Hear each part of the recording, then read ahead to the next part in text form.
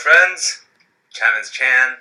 Welcome to the Findings of Economics of Life Research Project, the Millennials Planning Podcast. The only podcast for the millennial curious about how to achieve financial stability and financial independence. Today we're going to be talking about how to increase savings, decrease stress, and increase your quality time with efficiency, control, safety. So let's start off with why the economics of life matter. The economics of life matter because having no clear understanding of the financial realities of life and having no evidence-based plan to follow prevents millennials from efficiently quantifying and monetizing their surplus earnings to create saved money and guaranteed life income. If a millennial has no plan to follow, they don't know how to quantify their money. They don't know how to differentiate the difference between surplus earnings and earnings necessary for lifestyle costs. And among the first findings of the Economics of Life Research Project was the relationship between money, stress, and time. And if you look at the model, if a millennial had little money, they had little earnings and savings, stress was increased. And the quality time was decreased because they had to spend their time working, or they didn't spend their time being stressed out because they had little money. When this concept was applied to doctors, the research project findings proved a correlation between earnings and savings deficits and doctors' well-being and incidences of malpractice. So when doctors have little money and increased stress and little quality time, there is proved research findings that show that there is higher incidences of malpractice. So when it applies to millennials, when millennials have little savings, this definitely increases their stress and decreases their quality time. Another important finding of the research project was that when millennials experience confusion, stress, or losses, they become locked in place. They become stuck like a deer frozen in the headlights because they have no time or context to evaluate the information they're receiving regarding the economics of their lives. Right? If you're a millennial reading on Business Insider and it's telling you to buy Bitcoin one day, it's telling you not to buy Bitcoin another day, it's telling you why cryptocurrencies are great, it's telling you why government bonds are bad, it's telling you to invest in stocks, stocks are bullish, stocks are bear right now. Everything is contradictory, and they're usually not evidence-based. So, when someone tells you to go right, and someone else tells you to go left, and then another person tells you to go up, another person tells you to go down, the outcome of all of this conflicts of being pulled in different directions is uncertainty, is inertia. You don't move anywhere. You get stuck in place. You stay in the same place, and there is no progress. And confusion being caused by being pulled in all these different directions increases the stress, decreases your quality time, and decreases your earnings and savings. So this is why the economics of life matter, because when a millennial gets a better understanding of the economics of life, they will increase money, decrease stress, and increased quality time. The interaction of money, stress, and time in the lives of business owners, millennials, doctors, and other productive individuals was referred to by George Bernard Shaw many years ago. If you have money, earnings and savings, you have less stress and more quality time. And savings is an important objective for productive individuals to reduce the stress in their lives and to increase their quality time. Right? So, increased money decreases your stress and increases your quality time. This scenario allows millennials to have a more enjoyable life, to do a better job of caring for themselves, their families, and the people that they love. So where do millennials put their money? Where can millennials put their money? The financial services industry resembles a stool with three legs.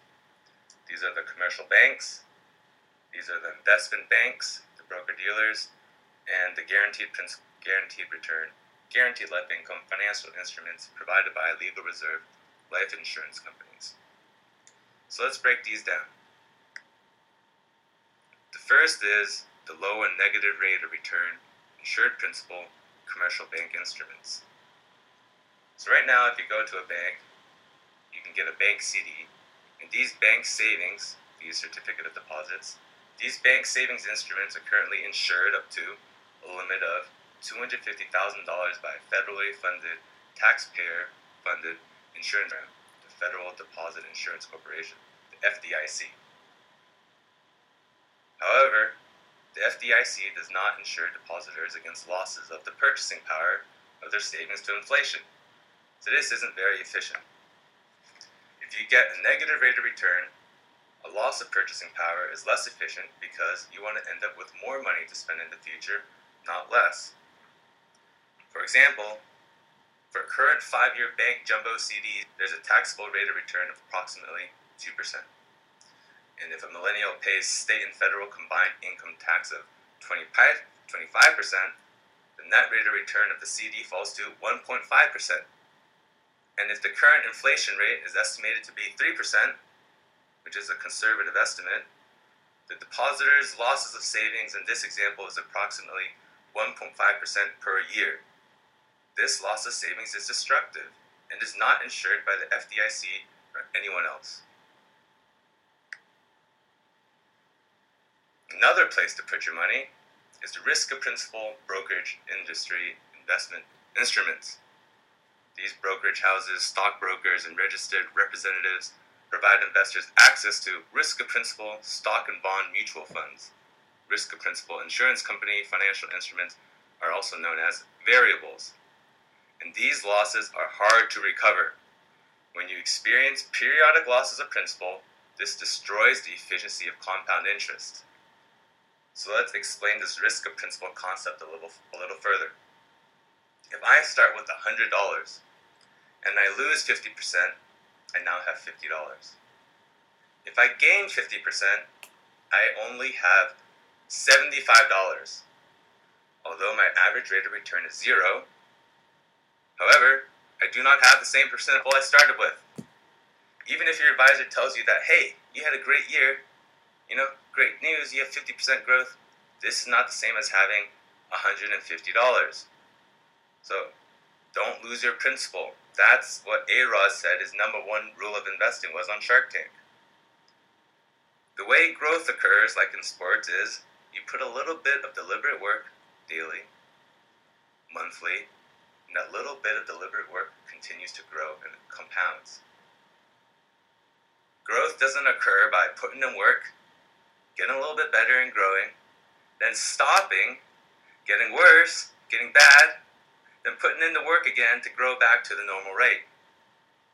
Right? Let's look at this chart. The percentage gains that are required to recover percentage losses are not equal. If you go down 50%, you need to go more than 50% to get back. If you're losing at 5%, you need 5.26% increase to recapture that loss. If you're down 10%, you need 11.11% to recapture that loss. If you're down 25%, you need 33.33% to recapture that loss. If you're down 50%, you need 100% gain to recapture that loss. Is that possible? If you're down 75%, you need 300% gain to recapture that loss. And so on. This table shows the percentage gains required to offset percentage losses are not equal. Losses are hard to recover, and this is very inefficient. And lastly, there is the guaranteed principal, guaranteed growth, guaranteed life income, financial instruments, savings instruments guaranteed by state-regulated liquid legal reserves of life insurance companies. These guarantee the greater tax-deferred stock market gains with no stock market losses or compound interest rate of growth and guaranteed life income that is a multiple of bank jumbo 5-year CD rates of return. This maximizes efficiency, control, and safety because principal cannot be lost even if the stock market goes down. This provides guaranteed life income on existing savings. You can never outlive your monthly income payments. What is guaranteed life income? Guaranteed life income is income that comes in guaranteed every month or every year until you die. everyone would like to have a little bit more guaranteed life income. Let's delve a little bit more into the historic nature of the life insurance companies. During the Great Depression, when stocks were down, banks were closed, life insurance companies were the only institutions that people could turn to for their money. It was the only liquid place. Stocks tanked. You couldn't sell your stock, nothing in there. Banks were closed. No one was buying or selling real estate because they needed money to eat. Life insurance companies held an important role in society. So, for millennials interested in participating in the research project, go to onefinanciallaw.wordpress.com and enter your email. For $2.75, we provide access to a plan, economic education, and a structured guaranteed outcome planning programs for millennials that increases savings, reduces stress, and increases quality time. You can now check us out at YouTube at the Millennials Planning. You can also find us on iTunes, podcasts, and on SoundCloud under Millennials Planning.